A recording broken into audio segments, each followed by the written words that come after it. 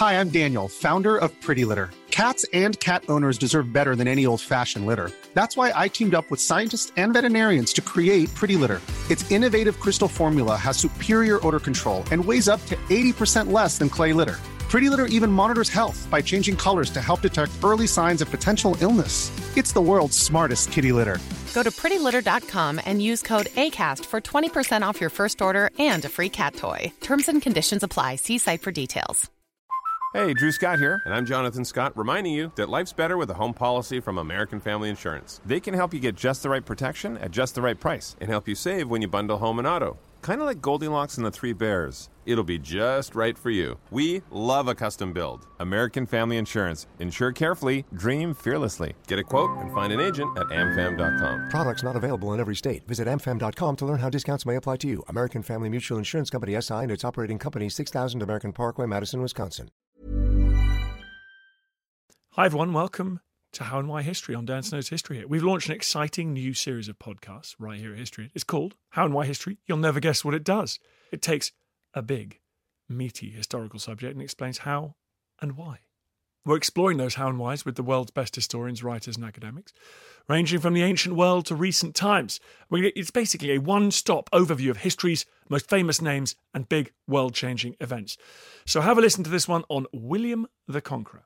If you like it, please search for How and Why History wherever you get your podcasts and subscribe. Lots of you doing that, so thank you very much to all the new subscribers.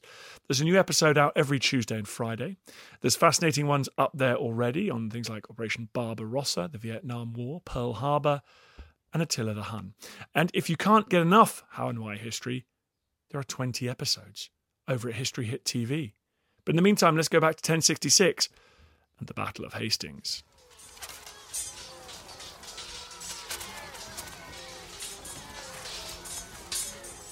On the 14th of October 1066, one of the most important battles in English history was fought some 7 miles north of Hastings. There, Norman invaders won a decisive victory over the Anglo-Saxon King Harold Godwinson, led by Duke William of Normandy, known to history as William the Conqueror. Never have I seen a man so fairly armed, nor one who rode so gallantly, or bore his arms so well. Neither anyone who bore his lance so gracefully, or sat his horse and managed him so nobly. There is no such knight under heaven. A fair count he is, and fair king he will be. Let him fight, and he shall overcome. Shame be to the man who shall fail him. But why did William of Normandy make a claim on the English throne? How did the Battle of Hastings unfold? And how did William the Conqueror change England forever? To answer these questions about this decisive battle, History Hit's Rob Weinberg talks to Professor Virginia Davis of Queen Mary University of London. This is How and Why History.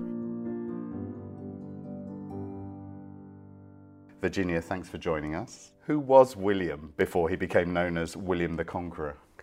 Well, William was Duke of Normandy, and before he succeeded his father as the ruler of Normandy in 1035, he was known as William the Bastard. So what claim did William, Duke of Normandy, have on the English throne? Well, there was a difference between his claim and the real reason he became King of England. The reality is that his claim to the throne was based on three things. The first was his victory over the English at the Battle of Hastings on the 14th of October 1066. Then the subsequent submission of the English aristocracy and the City of London to him. And thirdly, his coronation in Westminster Abbey on Christmas Day 1066. However, that's not the spin the Normans put on it. Post-1066 Norman writings claim that William had been promised the throne by Edward the Confessor. These pro-Norman chroniclers argued that William's invasion was a legitimate one and that Harold Godwinson had usurped the throne and therefore William was forced to invade. Is there any evidence to suggest that the childless Edward the Confessor had actually promised William the throne? All the evidence we have actually dates from post-1066. If the Confessor had promised the throne to William, the one moment that could have happened would have been in 1051-52, when the powerful Godwinson family, from whom Harold came, were in exile, and Edward's French allies were in the ascendant. What was Harold's claim then on the throne? Harold had no royal blood. He was not related to any of the earlier dynasties. He came, however, from the most preeminent family of 11th century English earls and had been King Edward's right-hand man for much of his reign. He also commanded the support of the bulk of the English aristocracy. His key claim to the throne was that Edward the Confessor on his deathbed had committed the kingdom to him. The Anglo-Saxon Chronicle, which is our main English account of the events, says, quote, "The wise man committed the kingdom to a distinguished man, Harold himself, a princely earl." Was the Norman invasion of England made up of only William and his Norman subjects? No, William had put together a whole network of Northern European, primarily Northern French allies to support him in his invasion. They came from Brittany, Flanders, and other parts of northern France. So William must have been quite a powerful and charismatic leader as Duke of Normandy to gather all of this support. I think he was. The people who knew him personally and who write about him speak very highly of him. And he was a tremendously successful military leader. And therefore the men who followed him would have had good expectations of getting loot and perhaps lands as a result of their alliance with him. So William invades England via the south coast. Why was Harold in the north of England? Well, the political situation in northern England, in Northumbria, in 1065-66 had been a very complex one. The Earl of Northumbria in 1065 was a man named Tostig, who was in fact Harold's own brother. However, in 1065, the Thanes, the leading aristocracy of the area, rebelled against Tostig, claiming he was very harsh. The country was on the verge of a civil war, and as a result, Tostig was exiled. And another English earl, Morcar, replaced him. However, although Harold had supported the king against his brother blamed him for inciting the rebellion. While Tostig was in exile on continental Europe, and while William the Conqueror was building up his invasion fleet in France, Tostig was exploring the possibility of gaining allies in Scandinavia. In September 1066, following an alliance with a man described as the last of the great Vikings, Harald Hardrada, King of Norway, Tostig invaded England, and Harold was forced to move north to defend the northern part of his kingdom. So did Harold have to leave a significant amount of his army in the north of England to face William in the south?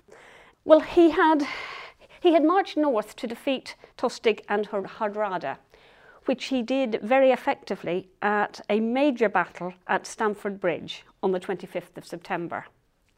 At that battle, the English forces decisively defeated the Norwegian invaders. So it was a really successful victory for Harold and his army.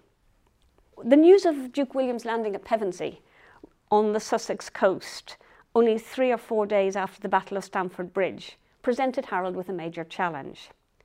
He couldn't leave southern England, which included the Anglo-Saxon capital city of Winchester and the major English commercial centre of London. He just couldn't leave them undefended. However, Northumbria was in turmoil following Tostig's and Hardrada's invasion. The city of York had had to surrender to the invaders, although it was now freed, and Harold couldn't just abandon this significant part of his kingdom either. Effectively, he's fighting a war on 2 fronts. So he therefore left 2 of the earls, Edwin and Morcar, in the north to show leadership there, and marched south. However, much of the army, the king's army, was composed of locally raised shire forces, known as the Frith. And he expected to be supported by local shire forces raised from southern England when he moved south. So he's not facing William with a vastly depleted army. And they're probably tired, worn out from marching up to the north and then marching back again. But they're also probably elated because they have won a massive victory over the Norwegians. And the local troops who were raised from the southern shires would have been fresh. So he's not facing William with a vastly depleted army. So how does the Battle of Hastings play out We have a lot of detailed accounts of the battle surviving from the post-conquest Norman chronicles. It was a really hard-fought, long battle. For most of the battle, the English shield wall, which is the men standing shoulder to shoulder, shield to shield, stood firm as the Norman cavalry charged them, which actually meant the Normans simply could not progress on the road to London. It was also a very long battle. It lasted from about 9 in the morning, when fighting started, until nightfall, about 6. That's a long time by the standards of medieval battles. It was a close-run thing, and in the end, what won it was the Norman soldiers' guile.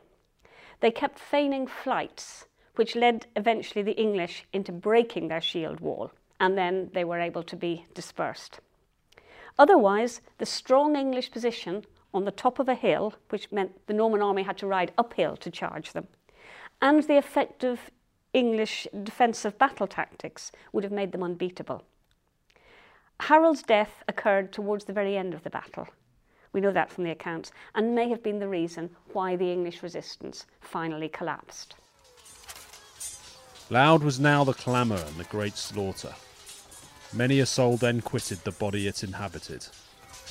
The living marched over the heaps of dead, and each side was weary of striking. He charged on who could, and he who could no longer strike still pushed forward. The strong struggled with the strong. Some failed, others triumphed. The cowards fell back, the brave pressed on, and sad was his fate who fell in the midst, for he had little chance of rising again. And many in truth fell who never rose at all, being crushed under the throng. And now the Normans had pressed on so far that at last they had reached the standard. There Harold had remained, defending himself to the utmost, but he was sorely wounded in his eye by the arrow, and suffered grievous pain from the blow. An armed man came in the throng of battle, and beat him to the ground. And as he sought to recover himself, a knight beat him down again, striking him on the thick of his thigh, down to the bone.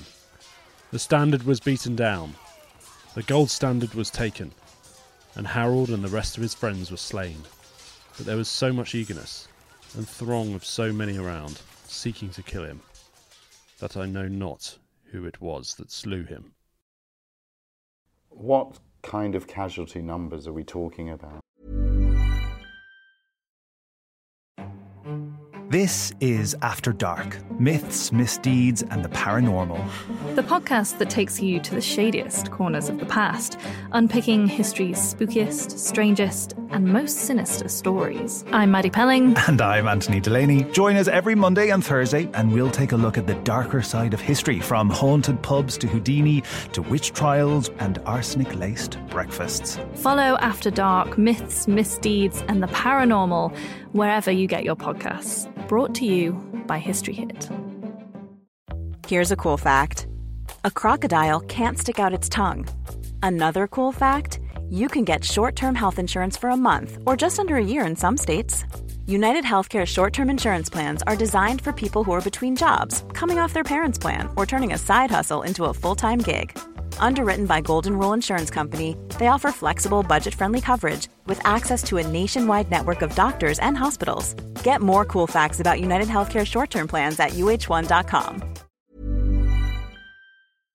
Looking for the perfect gift to celebrate the moms in your life?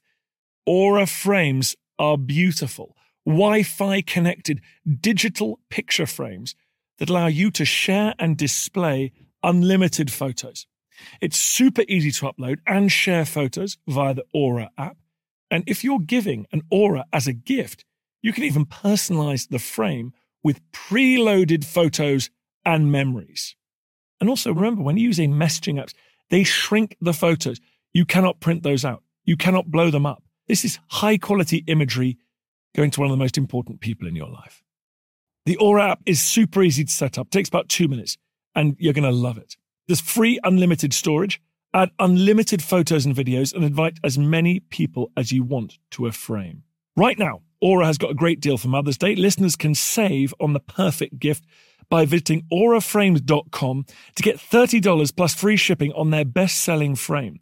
That's AURA frames.com.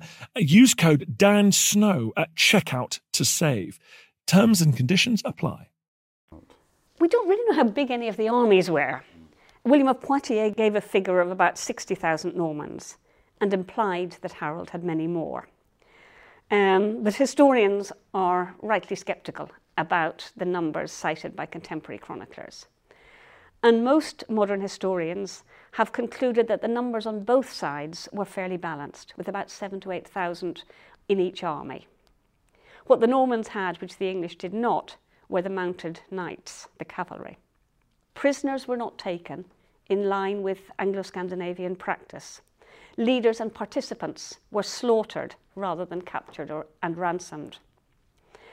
And we also know that the deaths of many major landholders at the battle meant that William was in the position of being able to reallocate their land to reward his followers as promised after the battle.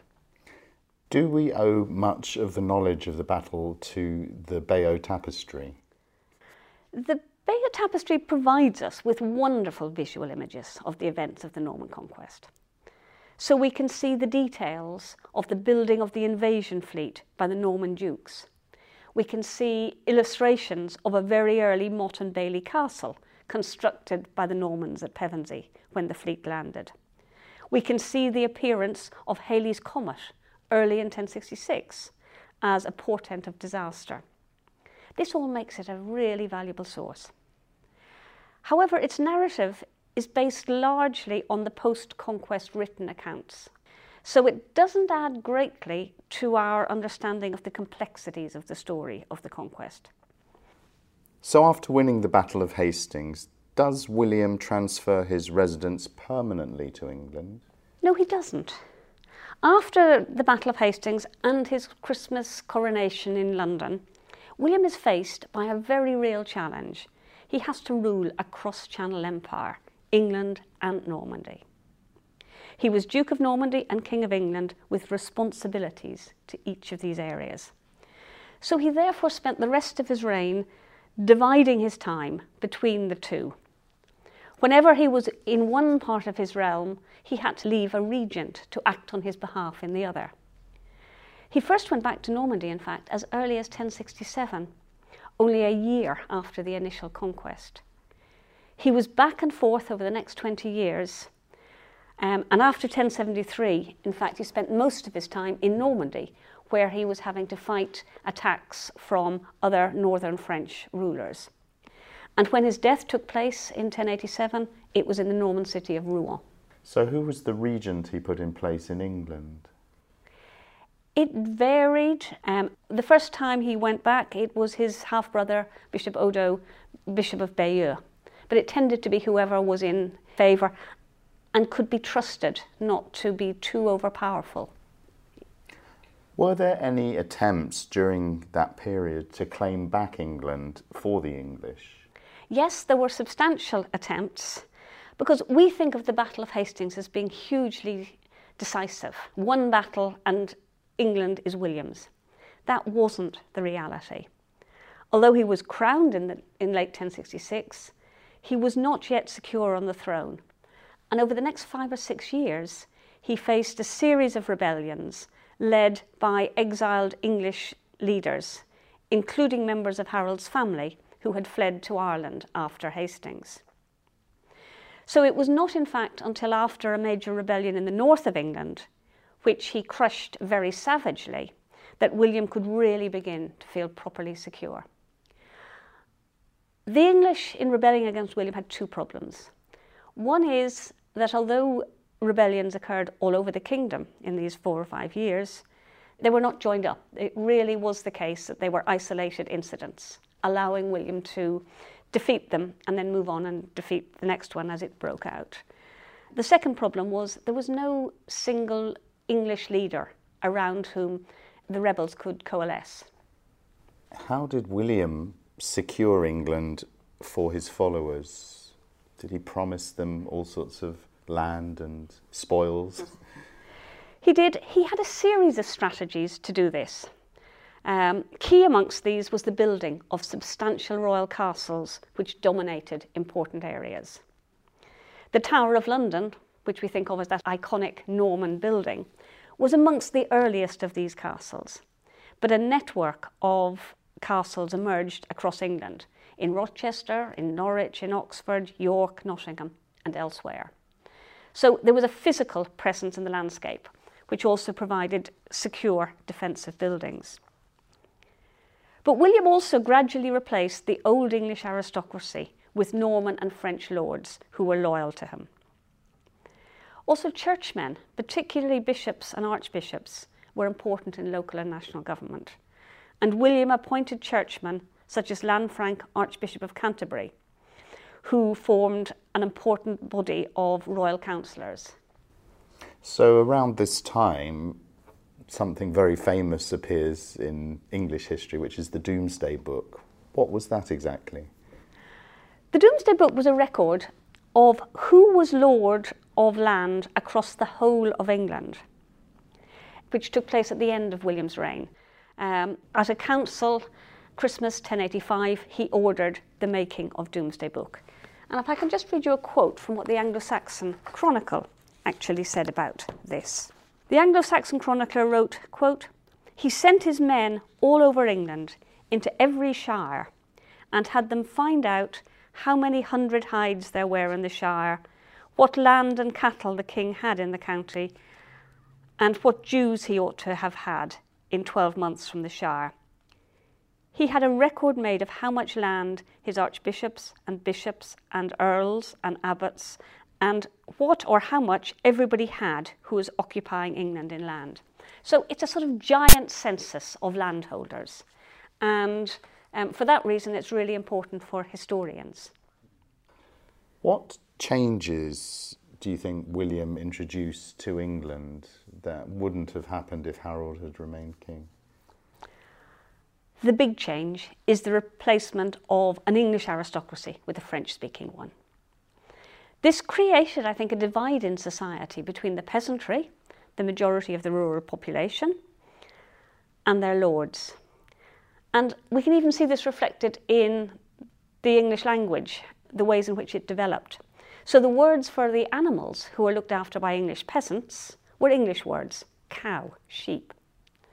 While when those same animals appeared as food on the Lord's table, they were called by the French terms beef, mutton. So what happened to the English aristocracy? They're very largely wiped out. At Hastings, where really, it's a cliche to say it, but the flower of the English aristocracy were killed. Others were killed after they had been involved in some of the risings against William. And some of the less important members of the aristocracy found themselves living under the authority of Norman lords. So their status is downgraded, I think. Did William himself ever learn English? No, he didn't. However, he did employ men who could deal with the three languages being used in late 11th century England: English, French, and Latin. So he was able to communicate effectively and govern his new subjects. However, French remains the dominant language of the nobility for centuries, in fact until the late 14th century. In conclusion, why do you think William the Conqueror is such an important figure in our history? Because I think, in hindsight, he changed the direction and the links that England had with Europe. For the previous century before 1066, many of England's links had been with Scandinavia and the sort of Viking areas of Europe. Now England was linked closely with France, and I think that just tilted and changed the sort of geopolitical axis of England. Professor Virginia Davis, thank you. Thank you. How and Why History.